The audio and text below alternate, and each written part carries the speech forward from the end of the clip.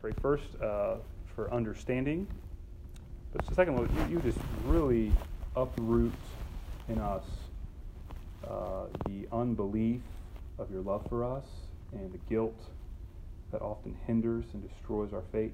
Just pray for that you would come and speak to individuals here through Joel 2.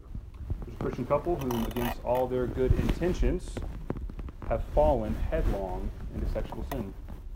And they are wondering if God could ever bless their marriage now. Or even worse, there's a guy or a girl with a spotless sexual purity record. Shocked that people fall into sin. But slowly but surely, they are beginning to hate God for not giving them the spouse they feel they so deserve. There's a moral guy who's been a faithful church member his whole life. He's Bible man. He knows all of his Bible verses, got them memorized. But if you look at his life, if his life was a boat, you would see a wake of dead bodies behind it. He wakes up one day and finally realizes that he has been his biggest problem his whole life.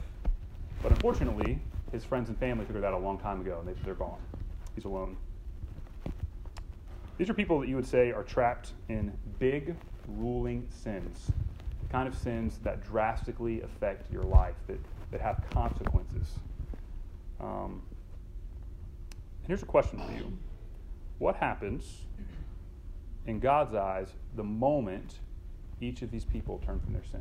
Not the moment they're done with it, not the moment they're perfect, but the moment they do what the Bible calls repentance. When they turn from their sin, they're resolved by God's power to hate it and fight it. What's the expression on Jesus' face? What does he have in store for them? There's a real temptation to believe these people now will experience God's plan B. That God had some plan A for them, right? But they blew it, okay? And now they're kind of in the loser's bracket. You know how that works in sports, right? You have a play-in game. If you win, you go one way, super easy road. You lose, well, you're in the loser's bracket. You still get to play, right? But there's no prize anymore, right? You're playing for second place. There's this temptation, especially when we are the ones in sin, who are experiencing the consequences and guilt of our sin, to believe that's just how God works. And the wonderful news of Joel 2 is that is not how the grace of God works. God marvelously blesses and restores the repentant. There's no plan B, there's no loser's bracket in the Christian life. At the very moment of genuine repentance, people go from God's discipline to God's delight. They go from barrenness to blessing. Let's see. Joel 2, that God reverses the curses he sent. When people repent, God reverses the curses he sent. So again, just so you understand the context of this passage, all right? God had sent a plague of locusts that had eaten all of the food. Everybody was hungry. Their land was desolate. And God says, I did this to warn you. So repent. And the people repent. Not perfectly, not without sin. They just turn from it. It says here in verse 18, then the Lord became jealous for his land and had pity on his people. It's funny to talk about God's jealousy. Oftentimes, when you hear a preacher talk about God's jealousy, it's how God is jealous for your affections and how he'll even angrily, be jealous over you. Here, God is jealous to bless his people. He has pity on them. And then verse 19 says, the Lord answered. So he answered his people's prayers of repentance, right? He said, behold, I am sending to you grain, wine, and oil. That's everything that he had taken, right? All the things that he had taken in chapters 1 and 2. I'm sending those things to you, and you will be satisfied. Verse 20, I will remove the northerner far from you. That's the army that was coming to destroy them. That future curse. He will remove them far from you. Just notice, again, if you were here last week, or you can just read this when you go home. Just the vast change in tone, right? Last week it was hardcore. Repent or judgment's coming. In fact, there's judgment now. You better turn. The moment they turn, God's heart is wooing. He's delighting over them. He's longing, promising. They don't just get a clean slate, they get restoration. Look at verse 25. This is an incredible verse. It says, I will restore to you the years that the swarming locust has eaten. So notice, the locust had eaten years' worth of crops. So normally after a locust plague, your nation would be just wrecked for a few years. It'd take a while to get back on track. And you'd think God would say, okay, well, great. You guys blew it. I wiped out all your crops. Okay, you repented. I'll give you just enough food to get by for the next few years. Teach you a lesson, right? Make sure you know it was bad. And he says, no, I will restore to you the years the locusts have eaten. Everything you've lost, I give it back in full. All of it. Pouring it out on you. There's no plan B. So again, for the person who repents, you repent. The very things God has brought into your life to discipline you, the very things he's taken from you, whether that's peace of conscience or, whatever it is, when you turn, God abundantly restores them. I grew up, who here grew up with Maps and MapQuest? Y'all don't have anyone here had GPS their whole life? No? Okay, a couple? All right, okay, cool. I remember I tried to drive to Colorado using printed out MapQuest pages, and it's better than a map, okay? But it's very, very frustrating because if you miss one turn, everything becomes useless. Like your whole map becomes useless. And anyway, so one time I heard I was listening to Francis Chan speak, and he was talking about the first time he ever used a GPS, and he didn't know the way the GPS worked, and he misses a turn on the interstate. He's like, oh my gosh, it's all ruined. And then he hears the little Garmin voice on his GPS go, recalculating. He's like, and I almost started crying. Like it was so beautiful. Like I'm still gonna get where I'm going. And guys, that is how grace works for the repentant. You're not lost and stuck when you've blown it. Okay. When you some of you guys here, you miss a few exits. Some of you guys here pull a Yui and you go the opposite direction God wants you to go. God sends hailstorms at your car, right? All right. But the moment you turn, it's not like you've missed the destination. You're just recalculating. You might take a different path there. The blessing God has in store for you, for His people, is yours. He hasn't forsaken you, right? Don't live like God is punishing you for your sins. He's not. The punishment has been paid fully by Jesus. It's just grace.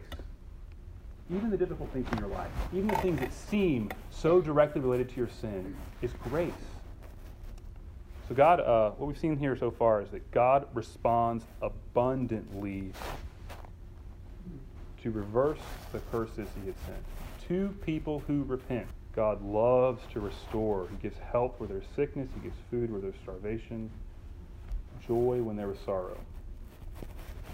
How do we apply this? I think first, we have to say that anybody who genuinely repents and places their faith in Jesus has a great future and a great potential before them. Think of, you all have that person who's an unbeliever who's just sandpaper to your soul. Okay, they drive you insane. All right, you really struggle not to hate them. You really struggle to forgive them. That person, right? God's heart is so big that person, at the moment of genuine repentance, God's heart overflows to them. There's wonderful restoration. Have hope for the people around you in the gospel. Second, I do think it is important to clarify that there are times we do deal with the consequences of our sin, right? And that's just obvious. Everybody knows that. The Bible says you do what you say, right? You murder somebody, you go to jail, right? But think about that guy in jail, okay? He goes to jail, and he's serving a life sentence, and he becomes a Christian in jail. Does that mean that his life sentence is commuted? No, it doesn't. However, he can be freed in ways that are much better than physical freedom. He can be freed from guilt. He can be freed from the power of sin in his life. He can be free to have an abundant, joyful life on mission with Jesus in his jail block. So if you're past, present, is full of one of the big sins. Maybe it's sexual sin. Maybe it's something else. Repentance does not mean that you'll never be tempted again or never struggle with guilt again. But it does mean that you have a new power at work in your life, and it is possible in God's grace for you to have a biblically healthy sexuality. That God is able to restore you, and He will. Your sin has wrecked relationships in your life. Repentance does not mean that everyone you've wronged is going to forgive you. But it does mean that fruitful and abundant relationships are possible for you. The past does not define you. So in light of all this, in light of God's heart, in light of His love, desire to abundantly bless people who turn from sin, won't you freshly take up that call of Jesus in your life? Martin Luther said so well that when the Lord Jesus Christ said to repent, He meant that the entire life of a Christian is one of repentance. Anybody here ever had a bug crawl on them right before they were going to sleep at night? What do? You turn the lights on, throw the sheets off, and you find it. Nobody goes to sleep till the spider is dead. You know, like that's how it works in my house. You don't go to sleep until the spider's dead. And I think this passage, because of God's blessing, this passage makes you turn in on your own heart and seek out sin like that. Some of you here right now, you are holding on to a sin. You're holding back a part of your life from the Lord. There's something you know is wrong, but you just keep flirting with it. And one of the reasons is that you cannot imagine blessing in your life apart from this. You can't imagine hope or life apart from this one thing you're doing is wrong. And this passage tells you that actually you're only going to find life and restoration in repentance. Others of you are very committed from staying away from the big sins, but you try to live your entire Christian life only dealing with the sins that really hinder you.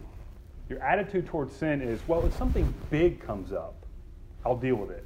If I blow up my roommate yelled, okay, I'll repent. I watch something I shouldn't watch, I'll repent of that, okay? Like I don't go to church for 3 weeks, okay, I'll repent of that. But all the other stuff, the maybe respectable sins, like, discontent, gossip, or lack of love for lost people, not rooting your identity in who you are in Christ, whatever. All those things that are sins, they're clearly sins in Scripture. They're convenient enough where you don't really want to actively deal with them. You don't want to go through the pain of dealing with them.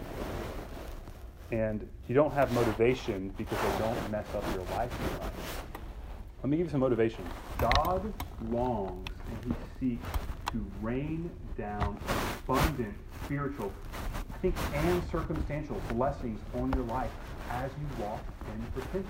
The Psalms say, no good thing does He withhold from those who walk uprightly. Take that and let it be motivation for you. Deal with the stuff you don't want to deal with. The attitudes of your heart that are so rooted in such long patterns, you just like them. They're too hard to deal with. You don't want to. Deal with them. Forgive that person. Stop slandering that person. God will bless you. And also, if you are someone who is walking in repentance, and again, I want to be real clear, this is not perfection, sinlessness. It's just an attitude that relies upon Jesus to save me, fights whatever sin remains. That's repentance, okay? Not perfection, not being a good little Christian. It's someone who deals and fights with the stuff you have going on. If you're walking in repentance, rejoice. Be freed by this. The prospects for your future are not based on your present circumstances or your past sins. The prospects for your future are based on God's abundant grace to His people. God longs to pour out grace and blessing on you. Rejoice in that. Even if you're walking through the consequences of your sin right now, just realize, just recalculating, right? You're still getting the blessing. Okay, so God, first He reverses the curses He sent to His repentant people. But as Joel has done before, and as he'll do again, that wonderful blessing is actually pointing to a bigger blessing. It's kind of like Joel is telling us about this wonderful landscape. Okay? And he's saying, hey, look, I want you to see these beautiful hills. Okay, they're covered in grass. They've got, I don't know, lots of cool animals on them, whatever. Okay, it's a beautiful landscape. But now he's saying, look, in the distance, I want you to see the Himalayas. Look at the mountains. We're going from a present, close blessing to a future, huge blessing. So, verse 28 to 32 describe God. Look at verse 28. It says, "It shall come to pass afterward, okay, that I will pour out my Spirit on all flesh." And then it describes what the pouring out of the Spirit will be. We'll get there in a second. And then, in verse 30 to 32, God describes the end of the ages. And in verse 32, he says that it shall come to pass that everyone who calls on the name of the Lord shall be saved. And these are God's future blessings promised to the repentant. Don't miss that. The context is really important. We're talking about the things God does with repentant people. So just a couple things real quick about this verse, this passage in verse 28 particularly. So in the Old Testament, in the context in which this passage was written, the regular believer did not have the Holy Spirit living in them. So in the Old Testament, God's Spirit was present primarily in the temple and primarily in particular people God had anointed for service.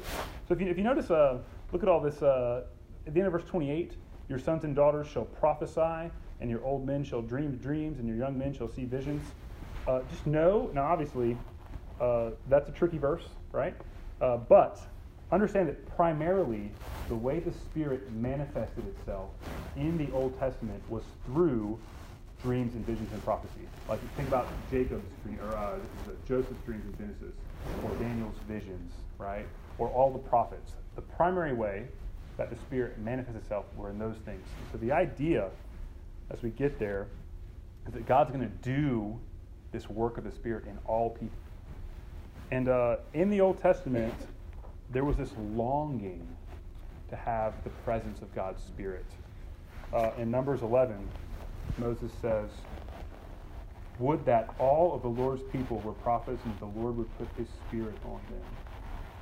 And this passage answers that longing. It says that God, in the coming days, will pour out his Spirit on all flesh. And describes your sons and daughters prophesying. The young, right, who were in that culture pretty despised. The old, who were infirm. Even on the male and female servants, the lowest socioeconomic class, God would pour out his Spirit. And what would that look like? Again, I said, they shall prophesy, dream dreams, see visions. They shall have the experiences that only the people who were anointed with the Spirit would have. So just know that these latter days, the days that I think we happen to live in, as we'll see in a second, God has promised to repentant people to pour out the one thing it would help them to people for thousands of years: the presence of the Spirit. God himself living not just among, but in his people by the Spirit. The power that fueled guys like Samson and David and Isaiah in you. That's the promise here. And then the vision moves even further in verses 30 to 32. We're not just looking at mountains in the distance. Now we're looking at a 45,000-foot volcano behind all that. The language gets a little revelation-y here. It says in verse 30, "I shall show wonders in the heavens and on the earth, blood and fire and column of smoke. The sun shall be turned to darkness and the moon to blood before the great and awesome day of the Lord comes." Just know that verse 31 is quoted 4 or 5 times in the book of Revelation, all around the end of the world. We're talking about when the world ends here, okay? And it says here that in that day, in verse 32, "It shall come to pass that everyone who calls on the Lord shall be saved." So the idea here is that when reality as you know it melts away, the sun goes dark, the moon turns to blood, everything you've ever known in this present world gone, and it's just you and all people before the throne of God, the judge, right? And most of those people, apart from Christ, right, will as the New City Catechism says, receive the fearful sentence of condemnation. You, if you call upon Jesus, will be saved. that you have a hope that outlasts this present life. That's the promise here. So, even better than temporal circumstantial blessings, even better than God reversing the curses he sent, God promises in these latter days to pour out his Spirit and to save his people when reality is over. And the New Testament tells us that we are living in the very days this text is prophesied. So this passage is quoted at length in the book of Acts, in Acts 2. Jesus ascends, he tells his disciples to wait for power from on high. They do so probably by hiding. They're all hiding in a room away from the authorities who they're scared of. And this is the day of Pentecost, and you guys probably know the story. Tongues of fire come upon them. They all start speaking in foreign languages. All the Jews gathered from all the nations who were there are hearing the gospel in their native tongues. And they're like, what in the world's going on? Some people even say these people are drunk. And then Peter, the apostle, who again, 40 days ago denied Jesus, stands up full of the Spirit, and he quotes Joel 2:28-32. This is the day this is fulfilled. This is what's happening right now. What you're seeing is God pouring out his Spirit. What you're seeing is that day when everyone who calls on the name of the Lord shall be saved. And Peter preaches the gospel from this passage, and 3,000 people call on the name of the Lord and are saved. So, all that being said, we live in the days when repentant people don't just get reversing of the curses. They get the presence of God himself. They get salvation at the end of time.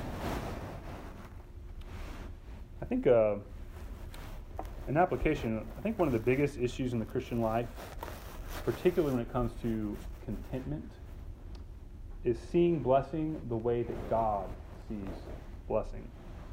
Having a realistic view of what blessing is and being content in what God has given. Like, ask yourself, what's the greatest blessing God can give you? The American dream, right? Spouse, kids, little picket fence around your house, right? Comfort, ease, deliverance from whatever you're going through right now. Is that the biggest thing they give you? No, it's not. So many of us have gotten so used to God's grace, so used to the idea that I am not going to be condemned at the day of judgment, that I will go to heaven, that I have the Spirit. We're kind of like, oh yeah, I have the Spirit, that's cool. But we've gotten used to that. It's kind of like you're sitting at the greatest feast there ever was assembled. All of your favorite foods are there. It's going to be amazing. And you're like, they don't have cheer wine. I can't eat without cheer wine. So you're refusing to eat. I mean, this was this past Christmas. So Sarah and I are foster parents, and people love to give foster kids Christmas presents. And so we had about 30 to 35 presents for our foster daughter, Finley. Obviously, we did not give all of them to her because that would be crazy bad, okay? So I think we gave her about 10 or 15, which is still crazy. That's still crazy, okay? When we opened box 15, what do you think the reaction is? That's it? Oh, and I was like, what do you mean that's it? No, I didn't blow up on her. I almost did. I wanted to. But that is how many of us are living our Christian lives. If you have believed in Jesus, God himself lives in you. You have his joy available to you. You have his power at work in your life. You have him sealing and preserving you. And you're like, I wish I got some better sleep last night, you know? Or, oh, today's Monday. I got to work. It's terrible. I wish I had a different job. You have, of all people in the world, God chose you, and he picked you from the flames of hell. He gave you life. And on the day of judgment, Jesus is going to stand as your advocate. I want you to think about how you wish your relationship life was different, or that we got along better in the end of history. And this passage just calls us to get out of that air we breathe, right? Like, if you live in America, every day when you're talking to people you know, when you're watching TV, whatever you're doing, America breathes to you. If you don't have luxury and comfort of the American dream, you are entitled to be got it, right? We have to get out of that, guys. We have to see reality. My biggest encouragement here, man, if you want to understand the blessings God has given you, you have to get alone with God and meditate, focus on that. You got to get alone with God in John 7, where Jesus says that if anyone comes to me, if anyone's thirsty, they can come to me and drink. And as the scriptures have said, when they do that, out of their heart will flow rivers of living water. And then John says, Jesus is talking about the Spirit. You having the Spirit means that you go from who's thirsty for life to someone who's overflowing with life.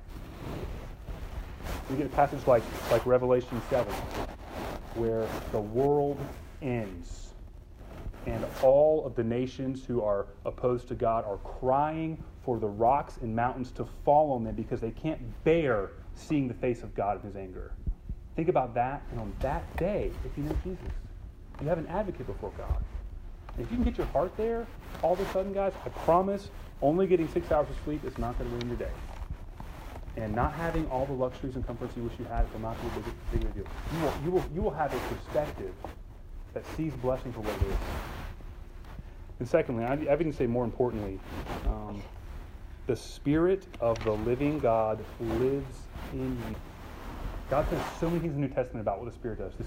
The Spirit delivers from sin. He sanctifies. The Spirit gives life. The Spirit gives joy. The Spirit creates community. The Spirit enables and empowers God's people to share the gospel. He lives in you. Take up his power. Rely on him. Guys, faith, reliance on Jesus is not something you experience once, way back when you got converted. Faith in Jesus is how you live in Jesus. Trust in the power of the Spirit. So there's a reason certain Bible stories stick with us. If you've been a Christian for almost any length of time, the parable of the prodigal son is one of those stories that sticks with you. I'll just retell the first half. There's a son who tells his dad, basically, I wish you were dead, give me my money. And the dad does, which is crazy. And the son takes his money, he goes to a foreign land and lives wildly, spends it all on all sorts of terrible things. And money runs out, famine comes, and finds himself knee-deep in pig muck, so hungry that he wishes that he could eat what the pigs were eating, which would be really gross. And Jesus is telling the story, and he says that the guy comes to his senses. And he makes a plan. He says, you know what? I've blown it with my dad. However, I bet I could go work for him. I could go work on his farm. And so he comes up with this plan and says, I'm going to go to my dad and say, Dad, I've blown it. I get it. I'm not your son anymore. Just let me work for you. Let me make a decent wage. And he steps foot in his town. He sees his house. And this isn't in the text, but you can imagine what that's like, right? We've all had dad mad at us. You're expecting the lecture, the I told you so, the get out of here. And here's what happens. This is in Luke 15. He was still a long way off. His father saw him and felt compassion and ran and embraced him and kissed him. And the son said to him, Father, I have sinned against heaven and before you. I'm no longer worthy to be called your son. But the father said to his servants, Bring quickly the best robe and put it on him, and put a ring on his hand and shoes to his feet. And bring the fattened calf and kill it, and let us eat and celebrate, for my son was dead, and he is alive again. He was lost and is found. And in Joel 2, we have seen that the moment we turn to God from sin, in fact, even when we are still a long way off, the Father runs to us and meets us and abundantly blesses us. And in fact, that is the blessing under all these blessings. The presence of the Father, his embrace on your life. Turn from your sin afresh and take up his presence. Let's pray. Lord, again, Lord, we just need to plead your heart for us. And I just plead that just the picture of a merciful God pouring out blessing on his sinful but repentant people. I just pray that encourage us. We all have things that we think have defined us. We've all made mistakes. We've blown it. And we just plead that you would give us the faith to see that you are greater than our sin.